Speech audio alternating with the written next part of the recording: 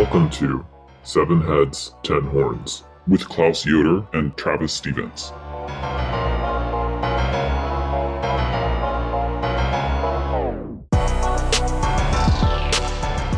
All right, welcome to the Seven Heads, Ten Horns Halloween movie special. Today, whatever time you're listening to this, we're going to be talking about two movies that we thought really matched up with some of the themes of this podcast. But before we get into all of that, I mean, some people love horror movies, some people hate horror movies. Chances are, Travis, if you signed up to do a podcast about the devil, probably you don't hate them, but what's your take on them? I'm really hoping that that's the case. So we've heard back from some of our listeners who are excited for more popular content, and we want to make sure that their needs are met. I think that there's a big overlap, though, between people who are interested in devil, in the devil and and the history of the devil, who are interested in horror movies. So I say we just go for it, and I'm looking forward to all the feedback we hear back from all of you. Yeah. I mean, it's something. I mean, I'm someone who I think I was probably traumatized by horror movies in early elementary school. And horror movies probably a little bit of even of exaggeration for what I was traumatized by. I think I saw a Jeremy Brett Sherlock Holmes, the kind of thing you would see on Masterpiece Theater on PBS with the Hound of the Baskervilles, and the dog is glowing. It's kind of scared the shit out of me as a kid. And then my cousins were watching The Lost Boys, which is this vampire 80s hair metal classic. And that also really scared me as a little kid. So I think I was really scared, and then by the time I hit adolescence, I was the thing that scared you or the thing that was negative, you're attracted to. So I think I was a horror movie watching kid growing up. That's super cool. Yeah, I had a different experience. So I also felt this concern as a kid from my parents about, kids aren't supposed to watch horror movies. Horror movies are not for children. And there's this parental protection thing that's going on, connected to all of our rating system with movies. Lots of cultural concern about movies being disturbing to kids. But for me, my first memory of a horror movie is of one of the sequels to Nightmare on Elm Street. I remember I was in Jason McCorkle's house, and I think he had a TV in his bedroom, and there were some older kids there, and they were watching this movie, and I walked in, and on the screen there was this waterbed, and there was this naked woman swimming in the waterbed. You could totally see boobs, and that was my first, I think, movie watching boob experience. And so I think I had this misconception that what they were hiding from me all this time was not actually blood and guts and horror, but somehow blood and guts and horror were all in my mind associated with sex from an early age. So that's my first memory of a horror movie. I think I suspected then as a kid that sex was the real secret to horror movies, and I think I wasn't wrong. I think sex plays a really important role in horror movies. So, as we'll certainly see in today's episode. Yeah. I was going to say, I mean, what an auspicious beginning. I mean, because one of the movies that we decided to feature in our Halloween movie special was the movie that came before the waterbed boob horror extravaganza that you just described, which is, of course, Nightmare on Elm Street, the 1984 film directed by Wes Craven. And this movie is considered one of the pioneers in the slasher genre, the genre of horror movies in which young people, adolescents, teenagers are butchered on the screen, usually in a connection to engaging in promiscuous sexual behavior and drug and alcohol consumption. Their punishment in the movies is to be attacked by serial killers, or in the case of what we're looking at today, Freddy Krueger is kind of more of a demon. And I sort of look at Freddy as this sort of secularized demon, and he has interesting connections to other demons we've talked about in this show, but yeah, he is a little different than the sociopathic stalker, serial killer, Michael Myers archetype. But yeah, I mean, Travis, had you seen Nightmare on Elm Street before? Obviously you saw the sequel with the waterbed, but had you had any experience with this film before? I have to say I was a Freddy virgin, with the exception of that brief scene before we decided to talk about this movie on the podcast. So thank you, Klaus. Yeah, I think I got you hooked because I was like, this is Johnny Depp's, screen debut. Oh yeah, and it did not disappoint. There were some excellent scenes with some football jerseys that were worth cut watching. off football jerseys. Absolutely. So I mean, to talk a little bit about the plot. I mean, so Johnny Depp plays the main character, Nancy's romantic interest. He's sort of this ineffectual boyfriend. He is supposed to be a jock. You mentioned the football jerseys. He's kind of supposed to be the jock boyfriend. Does he have the physique to pull off this role? I think experts might disagree. Maybe jock standards were different in the 80s. But anyway, yeah. I mean, it's fair. They're more realistic. But so the movie is about these 4 teenagers who keep having horrible nightmares. They live on the same street, Elm Street.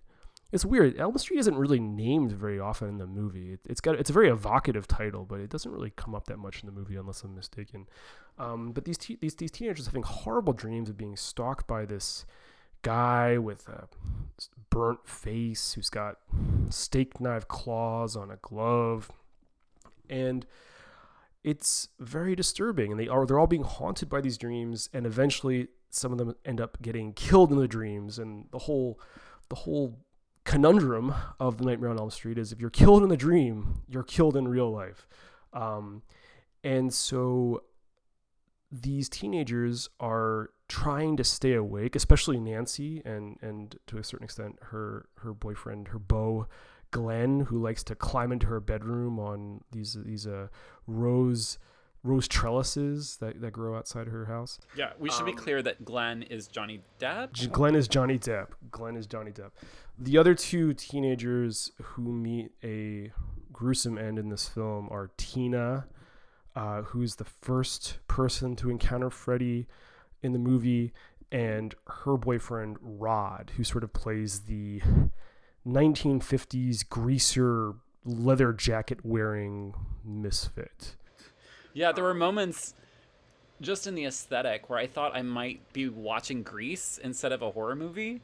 I don't know if you got that impression. Yeah, let's talk about that, because this is 1984, and this is the age of Ronald Reagan, and a lot of the appeal of the kind of conservatism that Ronald Reagan espoused and evoked was a return to the post-World War II 1950s boom and the 1950s aesthetic and the 1950s supposed value scheme. So we get a lot of that. And so like Johnny Depp's driving this convertible that is from the 50s or 60s, it looks like. We have, right as you're saying, a kind of, John Travolta's kid brother, from Grease in this film. Yeah, it's like who wore it better between... I think Rod may have worn it better. I think Rod is a better greaser punk than Travolta. So there's this kind of it's at once supposed to be the 1950s, and it's also at once supposed to be sort of timeless American values. And Elm Street is set in Ohio, so it's set in the middle of the country. So it's again like sort of bolstering this like middle America, even though it looks a lot like California. Let's be real. Middle America aesthetic and setting as a place for where this brutal attack on these young people is happening. I think it's also important to note the class that's represented here by the suburban setting, and it's a almost exclusively white setting. I think there's like a black character in the high school as like an extra. Like it's very white, and yeah, middle class oriented. And we're talking about the historical, like the sort of the ideology of the moment that was important for culture and politics then. We might also talk a little bit about the kind of moral anxieties of this moment, and this kind of harkens back to what we talked about with The Exorcist. But one of the things you see in this movie is that it centers the teenagers as the protagonists. But who's missing a lot in this movie, Travis? Like who is not showing up? Oh, that's easy. It's the parents. Where are the parents in this movie? Even when they're there, they're, we might say, morally absent, right? Yeah. And that's what's so noticeable given the otherwise Reagan-esque suburban landscape here. You expect super engaged parents. You expect this concern for the teenagers to guide them on the right path and away from drugs and alcohol and, promiscuous sex and toward the good life, Reagan style. And that's just not what we see by and large. And so it's on the teenagers to find their own way. And it's sort of the perspective of the movie is very much, it's on us, and you're sort of with the teenagers emotionally and you follow their stories. Yeah, for sure. And I like that point about how even when the parents are there, they are morally dubious. So like Nancy's mother, like there isn't a shot of this woman without her hiding a vodka bottle. And you have this sense of role reversal sometimes where it seems like Nancy is parenting her mother. And there's another scene that reminds me of this point where the police think that Rod is the one who killed Tina at first. I'm sorry, we didn't say this at first, but it's probably clear, but there's going to be a lot of plot spoilers in this episode. Nightmare on Elm Street came out 36 years ago, so it's not exactly the freshest of hot takes here. So, if you haven't seen it, probably, and you're listening to this, maybe hit pause now and go rent Nightmare on Elm Street on YouTube or whatever. But anyway, so there's a manhunt for Rod, the John Travolta lookalike, and Nancy's father uses her as bait to lure him out. And so it's like, and he's a police officer. And so there's this sense of like, not only are the parents incompetent or maybe like, just too out of it to protect their children, but they're also manipulative and cruel. And so, yeah, there's a lot of this going on in this. What about the sort of origin story of Freddy and how it intersects with this idea of morally absent parents? So Freddy doesn't come, even though we're comparing him to a demon, his origin story is not he ascended from hell necessarily, although we'll get into some of the reasons why he has demonic features. But in terms of where he comes from, this was a guy who lived in the neighborhood, who would lure kids into this, what's the setting, Klaus? The boiler room. The boiler room, thank you. Into this boiler room and torture them and murder them with his knife hands, I guess. I'm not sure if the knife hands come into it. We don't exactly know what these original murders were like, but kids from the neighborhood would go missing, and it was discovered that Freddy was the culprit. But the criminal justice system couldn't catch him out. Somebody didn't sign a warrant. That point, I love that point because it's so much a plot device from action, like shoot 'em up movies from this time. Where it's like, in a world gone crazy. Like one man, one group of parents has to make things right. So how do they make things right, Klaus? What do they do? They kill Freddy. It's funny because Nancy's mother is so out of it through this movie, but she seems like maybe the ringleader. She has Freddy's claws in her boiler, in her furnace. Like, like what's going on here? It's like let me come down and explain something to sweetheart. Like we killed this dude. Yeah, that was a highly disturbing scene because you were pointing out to that kind of role reversal, but there was that moment where Nancy's mom has this I need to tell you something real moment, which does seem parental. I'm letting you in now that you're a teenager. You need to know the truth about what happened. She finally starts to trust that her daughter can handle the truth, I suppose, and takes her down and shows her Freddy's claw and says, he's dead. You don't have to worry about it anymore. But it's ultimately at the service of denying her daughter's own experience. There's that distrust again. And so even as you move toward a kind of understanding between parents and the teenage kids, it all ends up imploding.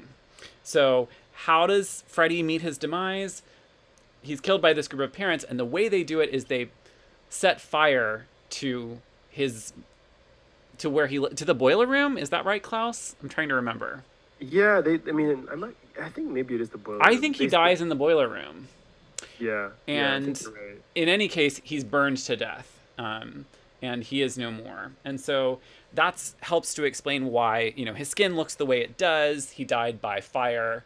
And it might, if we're right about the boiler room, then it also explains why a lot of the nightmare scenes occur in this boiler room. Right. Yeah, so Freddy, so they kill him, but for whatever reason, it's not clear if there's been murders happening before the point at which the story begins with these teenagers. It's unclear like when the parents killed Freddy. But he's here now. So let's like maybe talk a little bit about like what kind of being he is and like why we sort of thought of him in connection to the demonic or other sort of religious themes that we've been discussing. So like one example for me, like especially since Freddy is kind of an evil ghost, they did kill him, but he's coming back. There is this link to something I either have talked about or will be talking about in this pod, which is the story of the Watchers and their children who are born of human mothers. This is from the book of Genesis. And it's these angels who come down in the beginning of time and have sex with human women. And they have these monstrous children who are then killed through God's orders, basically. And the giants, their ghosts become the demons that haunt humanity. So that kind of link between ghosts and the demonic was something that stood out to me as a connection. The other one is, as we've been saying, like there's a big connection to sexuality in these slasher movies. Yeah. And if you're familiar with the Book of Tobit, the demon Asmodeus, who's one of our sponsors, so shout out to Asmodeus, is his function is to prevent like the sort of the culmination of marriage, like this sort of the basically courtship and sex, like interrupting that. And so what we get in the slasher movies is the revenge for that. So there's this way in which human procreation is connected to demonic in this genre of movies that kind of links to older demonological traditions. And we also have running through this kind of interlacing, non-centered Catholicism. It's present though. We have these crucifixes randomly on walls. Yeah, everyone's like super Catholic inexplicably with that, but it's never mentioned. But they all have crucifixes. They all have crucifixes, which seems weird for Ohio, but why not? It's a Catholic Elm Street. It's fine. And then you have the nursery rhyme rope skipping song with the little kids, the very end of the movie that's all about Freddy. Why do they know this? Their parents taught. Anyway, I suppose nursery rhymes, ashes to ashes, we all fall down, ring around the rosy kind of stuff can be very dark. So sure. 1, 2, Freddy's coming for you. that one. Yes, that's the one. Yeah. So I think, you've got that element, but it's ineffectual. It's window dressing on the one hand. It's the most detailed tradition of evil available to, I think, American mythologies of religious mythologies of evil. It's sort of the one that's closest to hand. So there's that reason that it might be. But I think it's also important that those crucifixes don't do jack in this movie. Right? You clutch that crucifix, okay, you know, clutch your pearls. It's nothing's going to help you. It's Freddy, right? So I think that's important. And then getting back a little closer to Freddy, let's talk about Tina. Please, God. And then Freddy, this is God. You know, he's God. Freddy is declaring himself to be God. That's an excellent moment that I really enjoyed. And I think does tie him a little bit more centrally. So we begin to wonder, is Freddy just the ghost of a child, you know, killer? Or is he something more than that? Or is he just goading her? What do you think about that moment, Klaus? Well, I think when you first see it, it does seem like he's goading her. But as you look at the whole movie, and maybe we'll talk a little bit about the end here, there is this sense that Freddy, and this links it to these sort of prototypical Satan myths in Christian tradition and Christian hermeneutics, where the fallen angel who wants to be God, you know, the guy who wants to knock off the boss, that's sort of devilish stuff. And so like Freddy usurping this divine role in this like really crude, cruel way. Yeah. But he does seem to hold most of the cards throughout the movie. And so towards the end, Nancy has devised some scheme to sort of bring Freddy back into the real world from out of the dream world. And she remembers some advice that her boyfriend, Johnny Depp Glenn, gleaned from his perusal of the sacred books of the East or something. I don't know where he's getting his information, but some sort of Balinese demonology or nightmareology or something. Oh yeah, where does he learn that? Totally unexplained. I just feel like the character, we needed a little bit of a story about how he came to know about Balinese demonology. I just felt that was odd, but okay. But so Glenn's like, oh, if you turn your back on the demon, you take away its power. It's like the bully thing. Like if you don't pay attention to the bully, then the bully, you know, kind of doesn't matter anymore. And this is really ties into a big tradition in Christianity, going back to St. Augustine, where evil is conceptualized as non-being or the absence of being. It's called the privative account of evil. And so this sense of Freddy, you know, Nancy's like, you're nothing, Freddy, you're shit. And she turns her back and he like lunges to cut her up and he disappears. And like, it's like kind of like, oh, like she's right. Like Freddy's evil is predicated on its nothingness. And so we have on the one hand, Freddy is trying to be God. Freddy is like the mover and shaker metaphysically in this movie.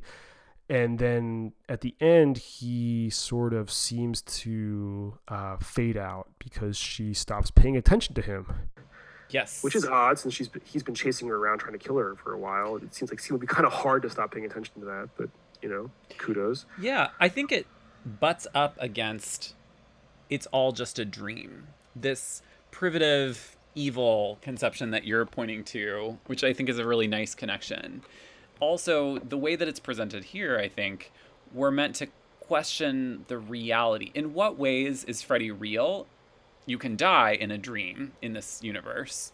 So on the one hand, he has a claim to reality, but on the other, if Johnny Depp tells you the Balinese secret, then you can just ignore him and he goes away. So his ontological status, to use fancy words, his being, the status of his being, his existence, is very odd, I would say. It's very odd. As is the last scene of the movie is very odd because it seems as if the secret cheat code to the Freddy Krueger video game was like, oh, like, right, it's all a dream, or like he's really nothing.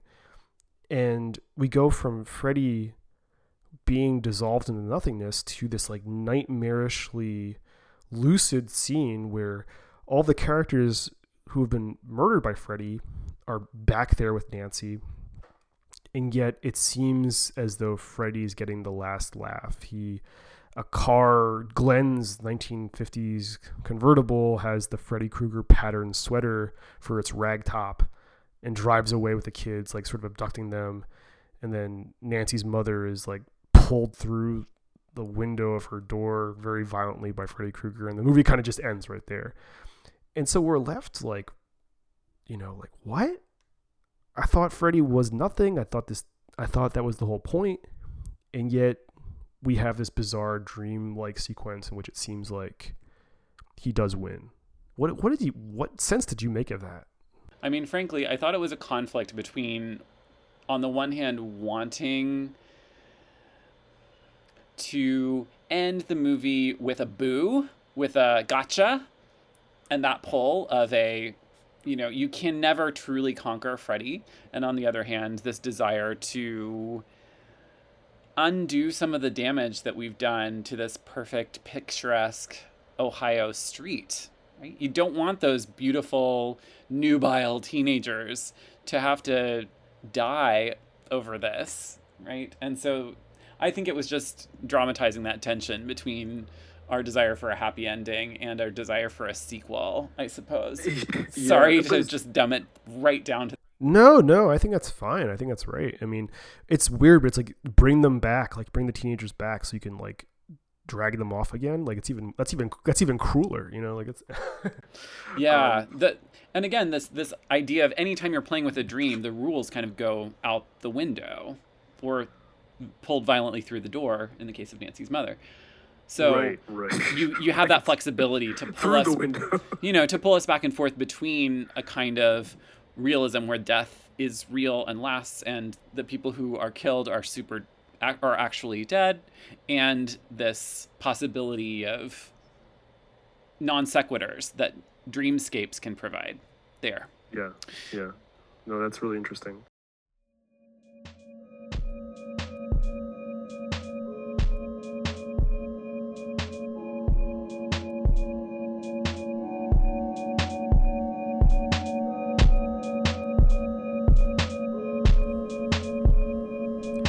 Okay, so next we're going to be talking about a much more recent film. It was directed by Ari Aster in 2018, and it's called Hereditary, starring Toni Collette and Gabriel Byrne, who both give just amazing performances. And it sits this line between a horror movie with all the thrills and chills and something much deeper. So, Klaus, why don't you talk us through the plot a little bit so we can get into the conversation about the movie? Yeah, sure. So the main characters of the movie are Annie, who is an artist who does these really intense miniature dioramas. Her husband, Steve, and so Annie's is Toni Collette. Steve is Gabriel Byrne. Steve is sort of her supportive, well-rounded husband. They have two children, Peter, who's the elder son, and Charlie. And so this family is the center of the story, and the movie begins with Annie's mother, Ellen, dying. And Annie seems a bit estranged from her mother. She's a little surprised that she doesn't recognize any of the people who showed up to Ellen's funeral. And she's a little disturbed at how ambivalent or sort of non-responsive she is to the death of her mother, which, after seeing the movie, should have been a really big warning sign, I think. Agreed. But the sort of next major development in the movie is the horrible death of Annie's daughter, Charlie.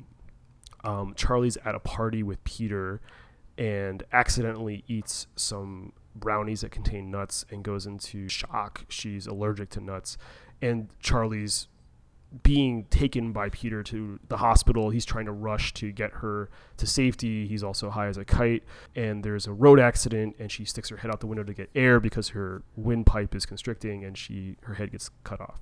And this is one of the real turning points of the movie. It creates huge tension, as you might imagine, between Peter and especially Annie. Peter is in shock and doesn't quite react and kind of just goes home with the body of Charlie in the back of the car and just waits for his mother to discover this body. It's a terrible scene. Obviously, Annie is stricken with grief. and she is going to a grief support group where she encounters another person at this group, Joan, who tells Annie that she recently has lost people in her life. And she keeps running into this woman. Again, this should have been a warning bell. But Joan tells her that she is able to make contact with her deceased family members through a seance. And she teaches Annie how to do this. And Annie then does the seance with her family and becomes possessed, it seems, by the spirit of her daughter. The problem is, as we sort of are discovering over the course of this movie, is that something was a little different with Charlie. Charlie wasn't just Charlie, and Annie's mother just wasn't a normal mom. She was a member of a witches' coven who was engaged in a very long-term thinking conspiracy to reincarnate the demon King Paimon. And so this demon was possessing Charlie. And so when they do the seance, the demon possesses Annie. And so as Annie starts to figure out this conspiracy, she becomes very alarmed. Her apparent grip on reality seems to loosen a little bit. I mean, the stress of that is reasonable enough.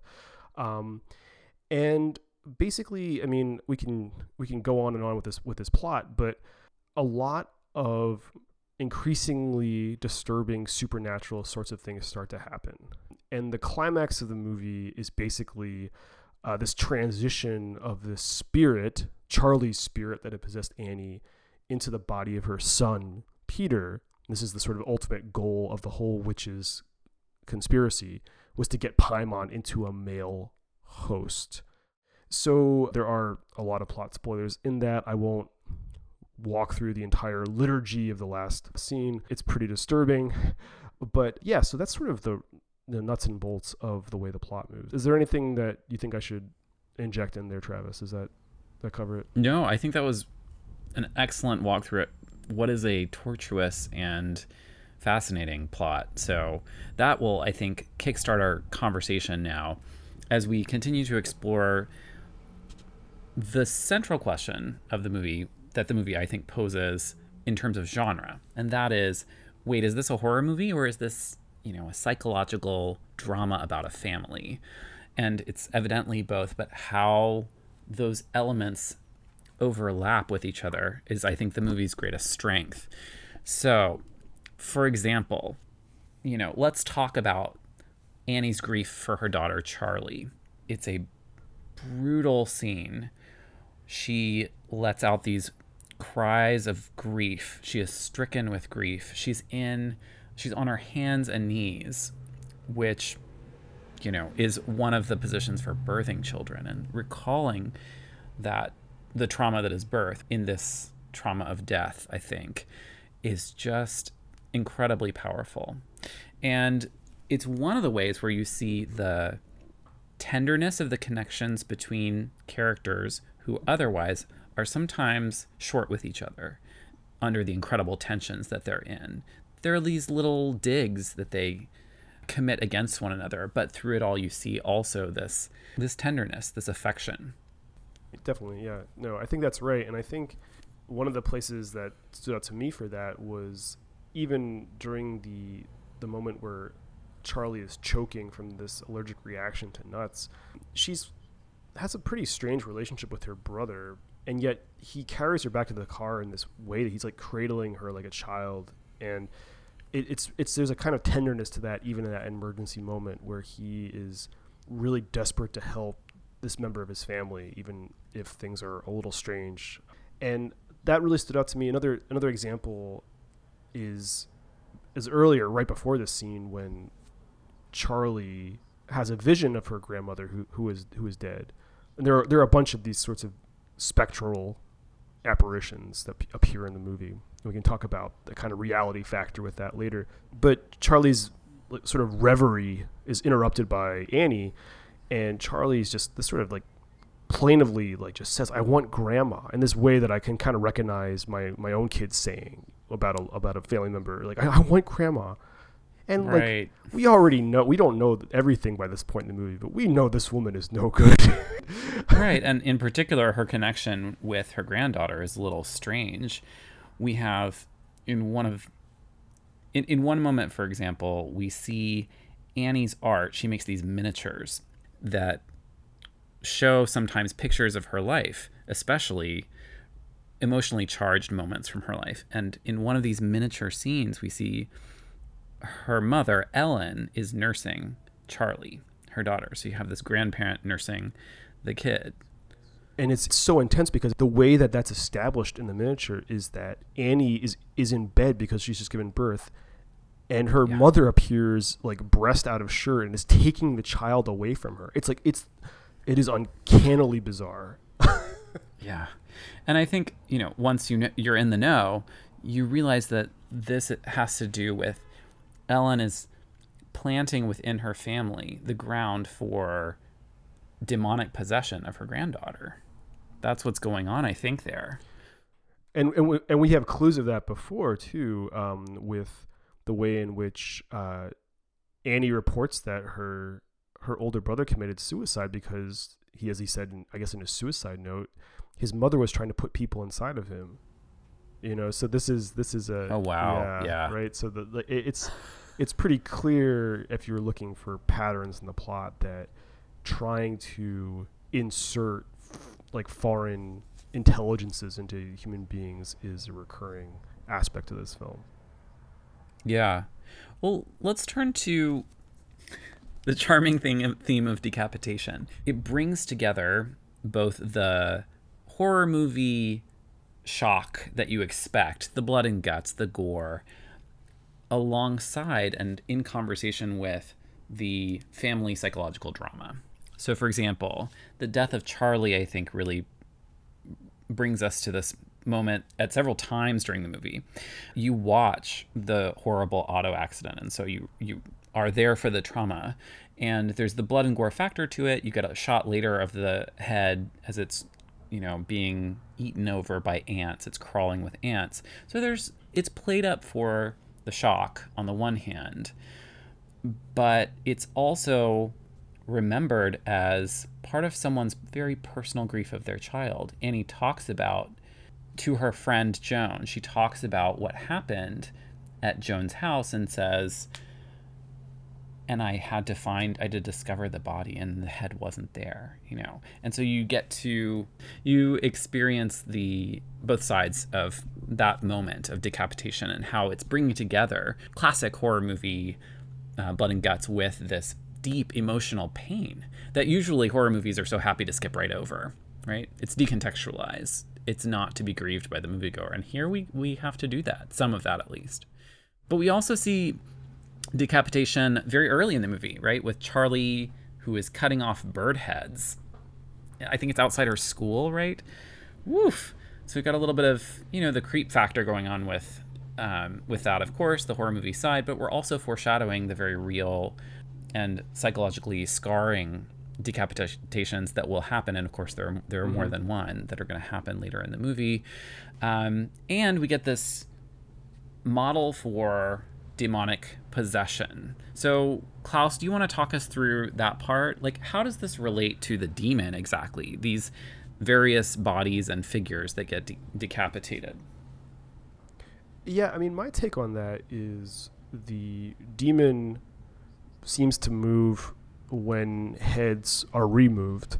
And so the one example in the climax is Annie, when fully possessed by the demon, decapitates herself, and that's how the demon's able to get out of her body and go into Peter's body. Yeah, and I think it's underlined also in that final sort of demonic liturgy scene with the statue of King Paimon, atop which is the head of, it's in a somewhat human form, and the head is the decapitated head of Charlie. So we see again that association with the demon and decapitation. Yeah, so on the one hand, I think there's a really significant metaphor in that, but there's also this kind of crude mechanistic, what I would call pneumatology, which is a account of spirits, and you need to have this violent separation between head and body for the spirit to move out of the body, which seems, you think about other films that we talked about The Exorcist before, and the demon can possess you in different ways, but it seems like you don't need this very determined mechanical operation for, popping the top off a bottle, as it were, for getting the fluid out. The demon just moves when the demon wants to move. So we get that, and it's very, like, I would say, crudely mechanical, and yet you have this metaphoric register whereby the theme of switching identities gets played out, where it's like, it's like almost like a paper doll thing, where you like, you just take this head and put it on that body, and that in some ways like kind of gets at the hereditary quality of the story, where it's like, where it's all in the same family, you can just move the heads around, and like, everyone's part of the same group, and our heads are kind of portable. Our actual identity is epiphenomenal or secondary to this bigger secret that we're all part of. So we've talked about Annie's art. What is Annie's like way in the world? Like, how does she seem to get things done? Like, what sorts of features of her personality stand out in this movie?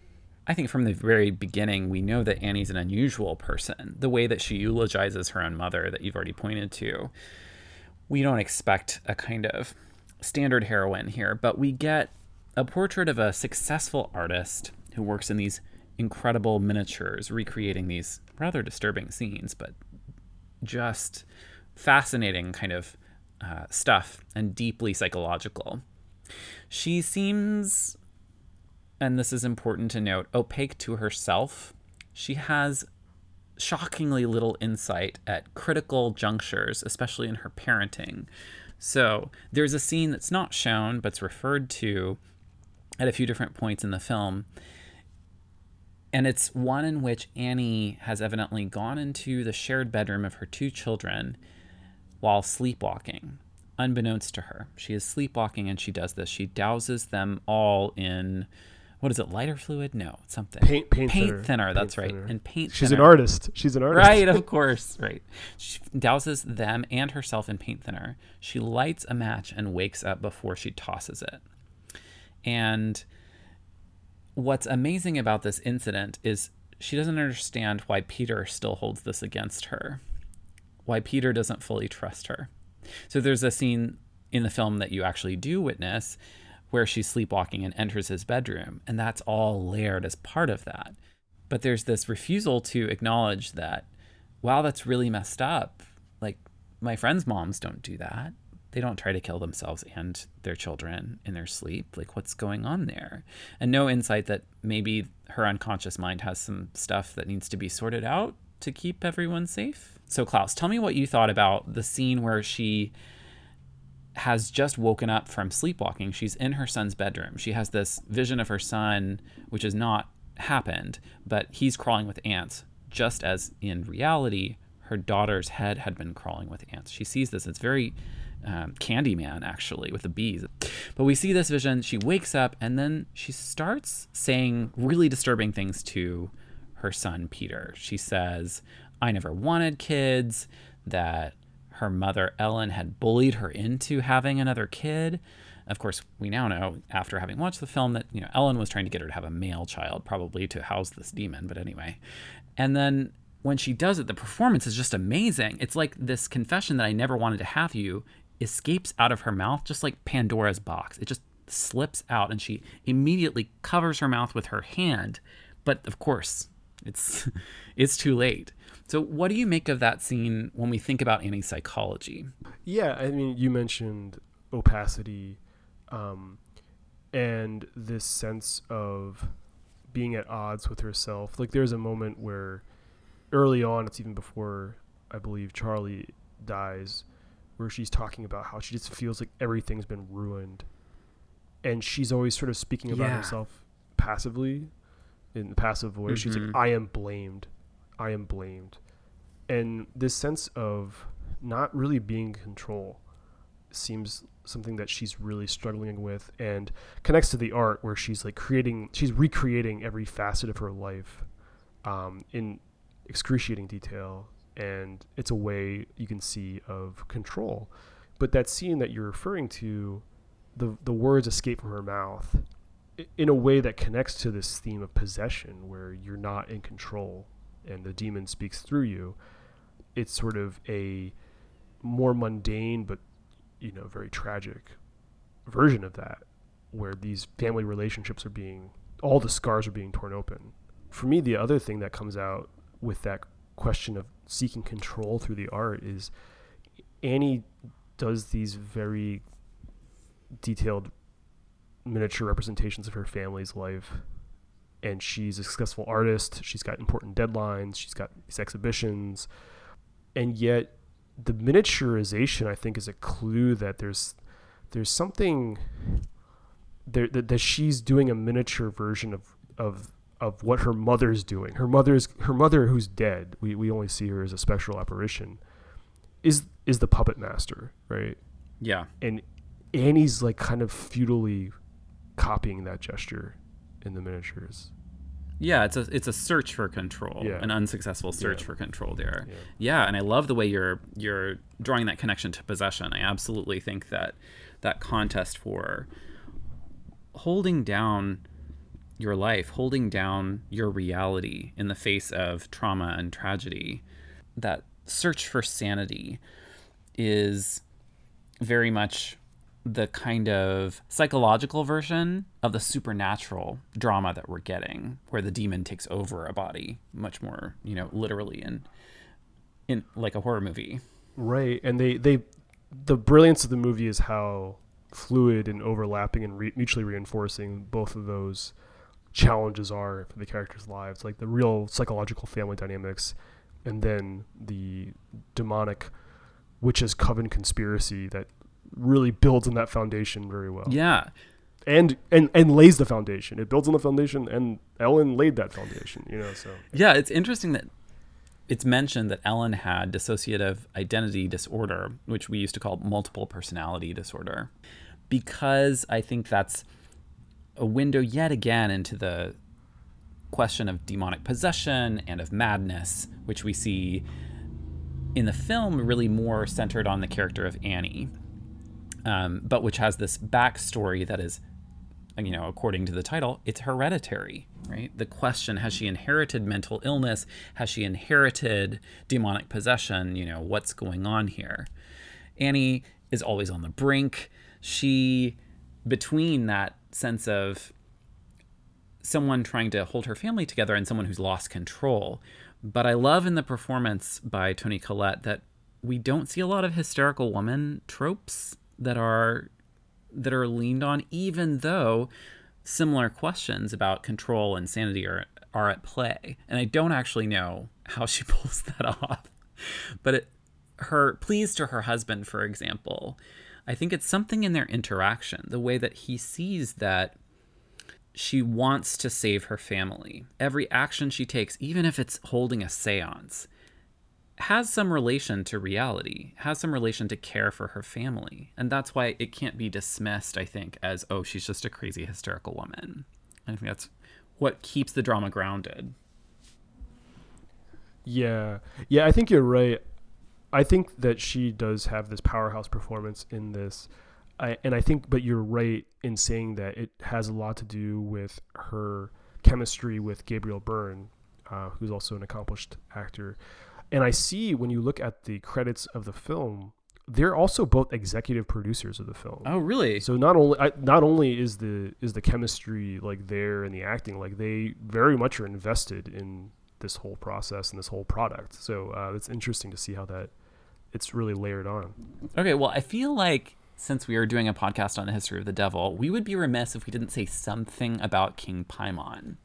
So I guess now's as good a time as any. He's a python. He's like a snake. Python. Sadly, no. Paimon. Yeah. Pie man. He's a pie man. Pie He man. loves pie. He loves pie. He loves pies. Mm-hmm. Yeah. He's always got his thumb in the pie. Yeah, and the decapitation. So it's like his head is actually a pie. That would be amazing. I really wish that were the case. It's not. Although there are some sources that say, speaking of the head thing, I suppose this is a connection, perhaps. where does this decapitation theme come from? Okay, what do we know about King Paimon? His name appears in a text called the Lesser Key of Solomon, has some other names too, which is an anonymous 17th century grimoire. And what is a grimoire? It comes from the word grammar, actually. And it's an instructional book of magic. It tells you, how do you make your amulets? How do you cast your spells? How do you perform this stuff? And it was,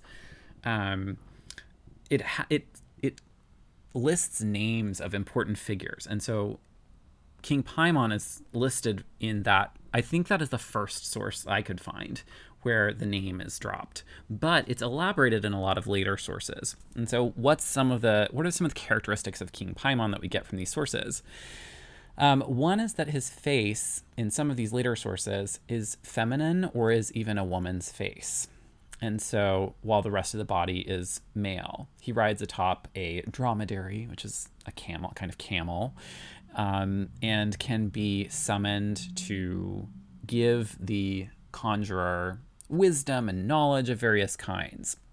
So, my questions going to the historical archive were, where does the gender thing about King Paimon wanting a male host, where does that come from? And I think so far I haven't found anything to suggest that it isn't made up by the for the purposes of the film, except that there is some sort of gender mixing going on between that feminine face and the rest of the demon's body. So there's that. But I'm just now realizing that disparity between the gender of the face and the body has some suggestion, perhaps, of the head being different from the body, which kind of pushes us maybe slightly toward this theme of decapitation that shows up all over the film. Well, yeah, considering that in the statue in the demonic liturgy at the end, it's Charlie's head atop the representation of the male body. So yeah, that maybe it's maybe it checks out pretty well. Okay. I mean, it lines up with some other, anxieties about gender that show up through the film, particularly around Charlie, because of course Ellen wants that male host. She tells her granddaughter, "I wish you had been a boy," which of course. But what's weird about this plot point is that Paimon wants a male host.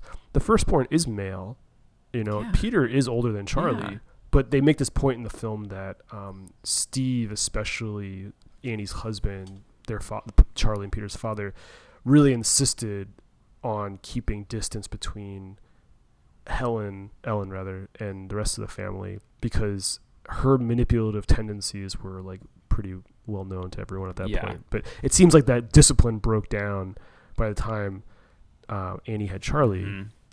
So yeah. Good. Okay, so why don't we sort of zoom out a little bit now and talk about these two films that we talked about this episode. So first of all, on the kind of metaphysics of evil. How do these two films account for the presence of evil? So in Nightmare on Elm Street, for example, this question about the nature of Freddy, because Freddy is our personification of evil in that film. And we've hinted at this in our earlier discussion, but is Freddy nothing? If you don't believe in Freddy, if you turn away from Freddy, is he transparent? Does he disintegrate? Or is Freddy, as he claims, God, right? There's a sense that the evil has a kind of metaphysical reality in the film that can't be denied, and yet we do have at least one scene where that's questioned, which brings up, I think, the whole notion of what is dreaming in the film, what is reality, which are central questions. What's your take, first of all, on evil in Nightmare on Elm Street? Well, I think it all kind of hinges on what you think happens at the end. Because, right, we have the question of whether Freddy is nothing. You're nothing, Krueger. You're shit. That kind of thing. Channel my Nancy. Or, this is God. And he looks at his steak knife studded glove. I think the movie sort of wants to have it both ways sometimes.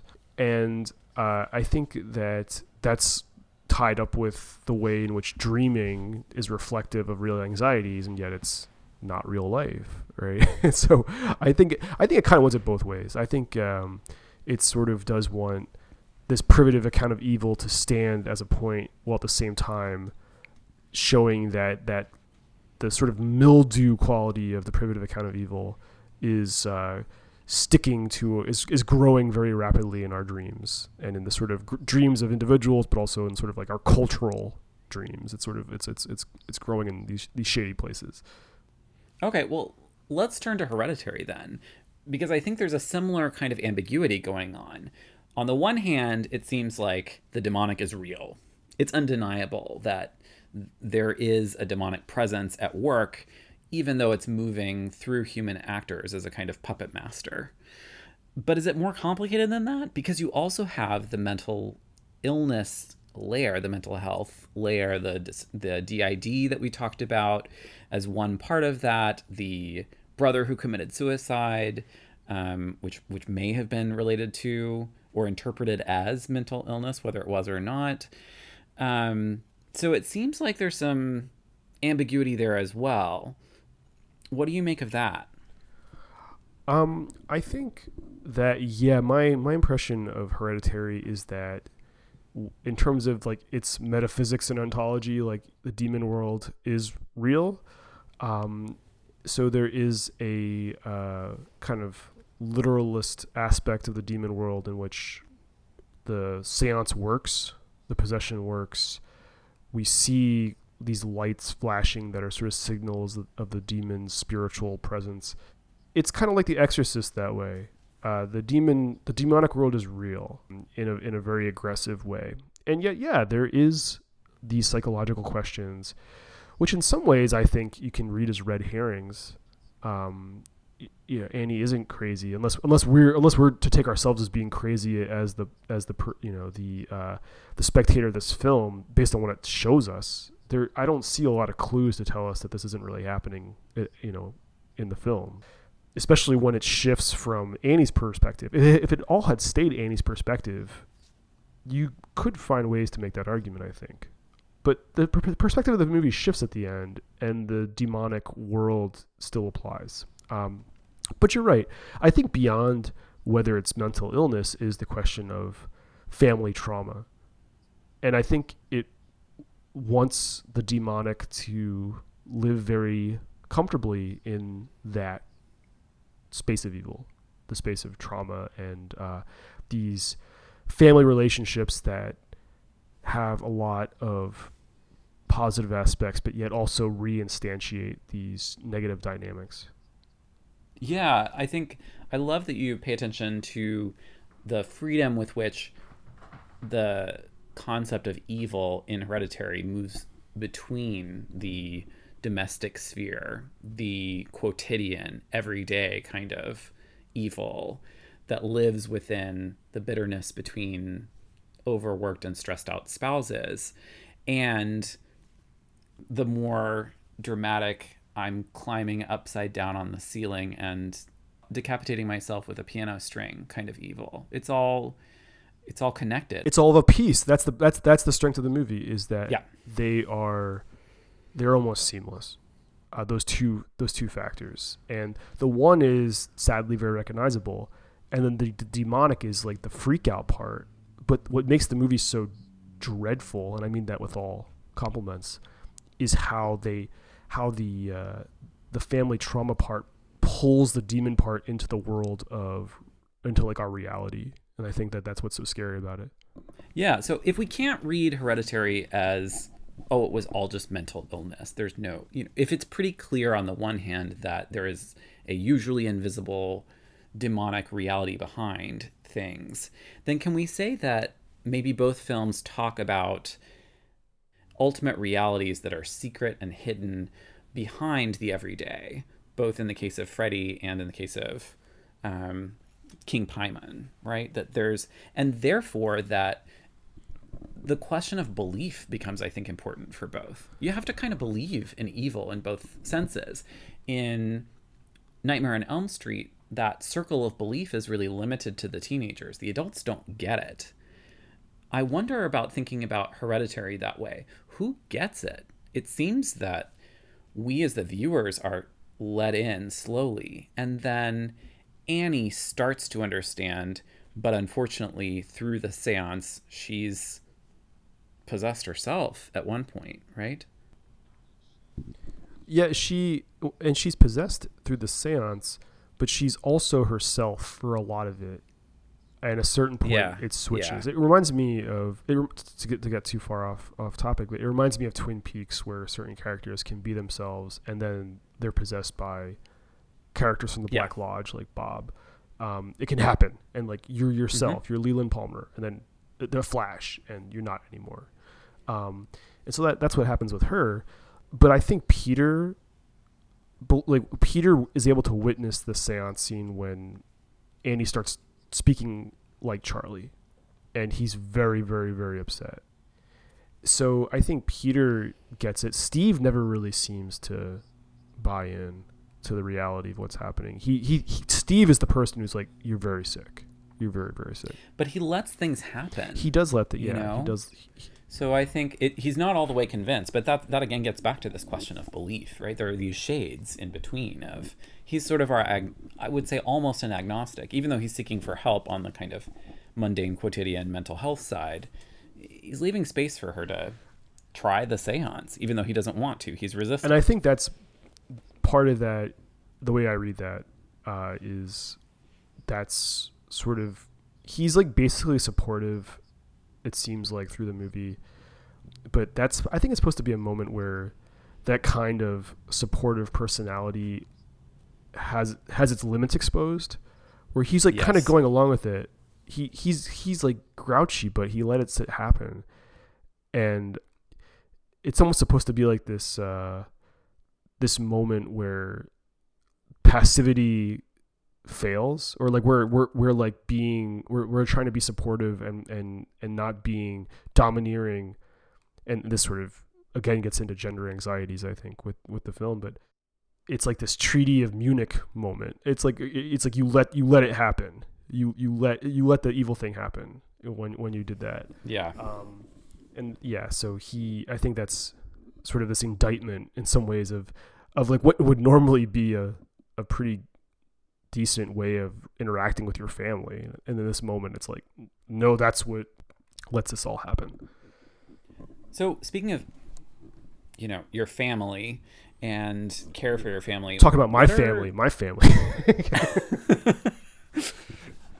Let's do some psychoanalysis. No, let's talk about parenthood in both films. Let's do a little comparing here. So I don't think we have any. Do you think Steve is an award-winning parent, actually? What do you think about Steve? Steve might come out the least indicted of the parents in these two films. It's hard. I do think that he is, like, in a normie way, the best. He's concerned with he's paying attention more, at least, especially in the first half. Like I think he's a little bit more on top of it, and he's very protective of Peter, especially after Charlie dies. He is very angry with Annie for getting in these fights with Peter. I do think you're right. On the other hand, Annie risks it all. She risks being labeled crazy. She does things she's obviously not comfortable with, learns how to do a seance. She's willing to go for these extremes, and even to sacrifice her own life when she thinks she has to destroy this journal of Charlie's. And she does sacrifice her own life. Right. Oh, that's true. She thinks she does, and then she actually does. Does it save her family? No. But there's the self-sacrificial part of her style of her parenting style. Oh goodness, I don't know if I'm comfortable with this terminology, but just lean into that. Lean into it. That we see her caring a lot about her children. Not perfectly, not always in the quote-unquote right way, but I think that that's remarkable. Whereas we have much flatter, of course, depictions of what parenthood looks like in Nightmare on Elm Street, which seems not to care so much about that relationship, and is very interested in having parents as those who don't get it, the teenagers are the ones who understand the world as it is, and they're constrained by the parents who are in fact alcoholic and don't get it and whatnot. Yeah, right. But I think unsurprisingly, Hereditary's picture of parenthood is more interesting and dynamic and complex. Yeah, no, I totally agree. Yeah, there's something sort of cartoonish about the parents in Nightmare on Elm Street that I think speaks to a kind of moral anxiety about the status of the family that we saw in Exorcist and we see in almost all of these movies, I think. Yeah, so I think that's what's going on there. And they're very flat. Tina's dad is away in Vegas. Mother's alcoholics. It's sort of it's just sort of littered with that. But they, we talked about the hidden backstory or the hidden structure. I mean, the parents in Nightmare are also the ones who conspired to kill Freddy, and so they are, even if they are sort of flat, they are part of the sinister plot architecture. True, and they're trying to resolve a problem through murder. Maybe not the best solution to all problems, but when they're able to recognize the threat to their children, they act decisively to protect them at the risk of getting caught. So I think there are some parental instincts there that are, maybe not applied perfectly, but are recognizably about caring and protecting their kids. Yeah. Let's talk about endings. Okay, so Nightmare on Elm Street, we talked a little bit about the ending already. So what's going on? What's a dream and what isn't a dream? We've got the car pulling off into the distance, but it's Freddy's colors. His clothing colors are now on the top of the convertible as they ride off into the distance. Nice sound effect there. That car that really captured that moment. I planned that on purpose. That was my sound design happening just then. So you've got that. You've got the mom no longer needs to drink alcohol. She doesn't have the urge anymore, honey, right? All the problems are resolving. All of the dead children have resurrected and everything's fine. Or is it? And then Freddy is, his threatening presence is felt both in the car and then also whisking mom back through the doorway, see you in the sequel kind of a thing. So that's one ending. I'm not in love with it. They obviously want Freddy to be able to come back. They want to resurrect the kiddos because, killing kids kind of sucks. And it's supposed to be, I think, aimed at a kind of lightheartedness. Like, this is just a horror. It's just a slasher flick that we're inventing this genre that doesn't take itself too seriously. We want you to have the thrills, but not really have to worry about the human elements of loss that otherwise we'd be grieving at the end of the movie, right? That's all that the characters could do. Everybody's dead. I think we said, though, bringing them back to kill them again is like pretty... Well, but you kill them in the next movie, so it's fine. Yeah, but I think by suggestion, if the car that's shaped like Freddy is driving off with them, they do not have much longer to abide in this world. Fair. So, okay. So maybe we're just lost in the perpetual nightmare at that point. Yeah, I think that's right. And it's strange because Nancy pulled Freddy out of the dream world before that all happened. And so there's like the question of like, how did we get back into the dream world? Well, but maybe she disturbed the, space-time continuum between our universes by pulling him through because he is ultimately only a nightmare. Or she never actually did all that stuff with... Maybe True. That's maybe it was all a dream, but that's all for the worse. It was all a dream, exactly. Yeah, it's Turtles all the way down. Exactly. Yeah, for sure. Dream Turtles. So the ending of Hereditary. Yeah. If you Google it, it seems like there are a lot of like FAQs and guides for the perplexed about the ending of Hereditary. I don't know why. Doesn't everyone know about King Paimon? I mean, like. Well, they know now. But we would say that, I think that my vibe with Nightmare is if it's not controversial, it should be because it's also so confusing. Audiences found the Hereditary ending pretty confusing, at least judging by all this. Yeah. So we have that's like sort of a nice point of comparison. They both end in ways that are maybe not completely satisfying. And so like what are some ways in which the Hereditary ending is a little bit, I don't know, not totally up to snuff? Well, I mean, one is that I think there isn't enough information about King Paimon. We have a brief glimpse at a couple of pages in a book, and King Paimon is not part of popular lore. People don't know who this demon is, or the fact that there's a whole elaborated early modern demonology where the devil has underlings who are named and who have sort of characteristics and personalities, and that they're involved in witchcraft. The connection here between the witch's coven who worships this demon people might be able to draw on cultural knowledge about, demons and witches are kind of related, the devil worship and is part of the witchcraft lore. Maybe people might know that much, but I think there just weren't enough context clues for people to follow along. I think we need to do a little bit more teaching about the King Paimon lore for people to pick up on all the ways it's been embedded in the film that we've just gone through. On the other hand, there's been some criticism about, where the movie was going. It seemed to be a movie about Annie, ultimately. She was our protagonist. We knew the most about her psychology. We saw her own traumas enacted through the art and lived out in her life, and her desperate search to protect her own children and her family from these unknown forces was really captivating and interesting. And then what happens at the end? One way of seeing it is that we get this bait and switch, and actually the movie the whole time, and this is A.O. Scott's theory, the movie the whole time really was about Peter and about, or otherwise said about a kind of biography of the demon, and the demon's the protagonist. And so that's one of the critiques of the film. There's, about where it's going. It seems, in other words, like the movie took a hard left turn right at the end and left viewers going, wait, where did this come from? So, I don't know. I love the way that these two elements of the film, the supernatural and the family drama, come together. I just think if they'd given a couple more clues to the audience about where the mythology comes from, they would have been able to piece it together more.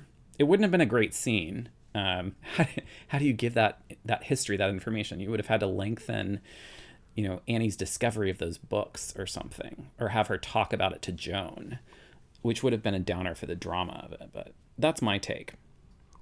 Yeah, I think that's part of the charm in some ways is letting subsequent viewings stitch all that stuff together. So I do want to talk about the devil just a little bit more in each of these films. Where do you find the devil in each of these? Is the devil buried in our psyches and our dreams? No, there are certainly elements of external demons in both of these movies. We are seeing Freddy Krueger as a kind of demon. I don't think you have to. I think you can interpret him as a kind of nightmare figure, a dead guy, a ghost. I suppose that's fine. But Hereditary, you can't get away from the demonological in that movie. But what, again, we've pointed to already, I think, is that the supernatural elements, the demonic in Hereditary, serves as a kind of amplification or dramatization of what is ordinary family drama and difficulty and loss and tragedy. Yeah, what do you think, Klaus, about the demonic in Nightmare on Elm Street? Do you think I have undersold the demonic in that film? Well, I think the demonic can be understood as sort of this function. So I think Freddy is sort of secularized as a demon. He functions as a demon. There isn't an elaborate demonology to the film. I mean, I think I said earlier that there is a tradition of understanding demons as being the ghosts of sinister beings. And so you kind of do have that tradition of demons being these malevolent ghosts who attack people in the Jewish and Christian tradition. Right.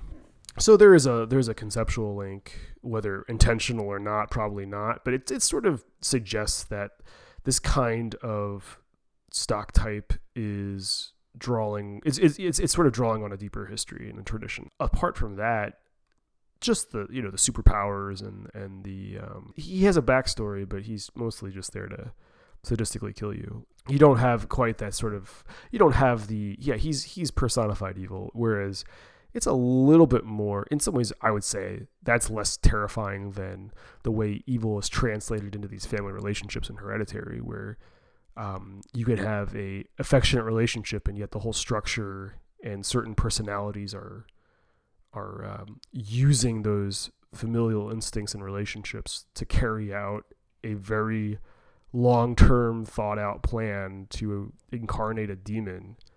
Like, that's a little bit more scary to me. But you had in terms of where the devil is and whatnot, we spoke about The Exorcist before, and there's different homages to horror classics in Hereditary. So the Witch's Coven conspiracy with kids and stuff really harkens back to Rosemary's Baby. And then there's also an interesting allusion to The Exorcist, especially the endings of both movies. Like, could you explain that a little bit, that kind of connection, that thematic repetition? Oh yeah, for sure. So at the end of The Exorcist, we have a priest who's our Christ figure, I suppose, who takes on muscular Christianity. Yeah, muscular Christianity, who is possessed by, bravely, is possessed by this demon so that he can destroy the demon and save the girl who was possessed. So the demon transfer kind of jumps into him, and he then jumps out the window, killing himself and saving the girl. So here we also have a jumping out the window moment where Peter, who has just been, who is about to be perhaps possessed by this demon, who has just seen his mother possessed by the demon kill herself, his reaction is to jump out the window. And my first instinct when I watched it was like, oh, he's trying to save everyone, or he's trying to conquer this evil malignancy in his family. It's not just a straight, simple suicide, I can't handle this. So I don't think most viewers, if they didn't have The Exorcist in mind, would think that, but that was my first reaction to it. And what's interesting about what happens in Hereditary is that, unlike in The Exorcist, where that really does resolve our conflict, that's the occasion for Peter's own possession, which seems to happen visually. We see that sparkly, silvery stuff sort of enter him after he's jumped off and is in the flower bed, right? So that's where I saw some overlap there, that kind of homage between the two. Homage and total reversal. Right. Right, as you're saying. It works. It works for the boxing psychologist priest to kill himself after being possessed.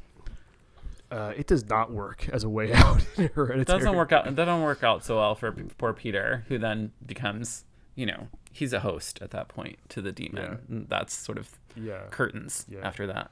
Yeah, I thought that was really, and I think that for horror movie buffs, probably, you were saying we had just watched it and so you saw it right away. I'm amazed I haven't seen it in different searches I've done on this movie, because I think it's pretty clear as I think more about it, given the other allusions to different movies. It's really stands out, and they both happen at the end. So I think it's right. Okay, cool. Well, next time on Seven Heads, 10 Horns, the history of Halloween. This time we really got to do something different. Thanks for coming along the ride with us. We talked about a couple of horror movies and their relationship to the history of the devil. So next time, what are we going to do, Klaus? Well, we're going to get into the sort of Anglo-Celtic origins of what are recognizably Halloween practices in the United States today. And we'll make the link between watching scary movies and, carving out your rutabagas for jack-o'-lanterns. So Yes. we'll sort of make that leap. So yeah, bringing it all together. Perfect. Okay. Well, thanks for listening. Yeah, see you next time. This pod is made possible by support from the Satanic Horde, Asmodeus, Mammon, Leviathan, Beelzebub, and listeners like you. Thank you.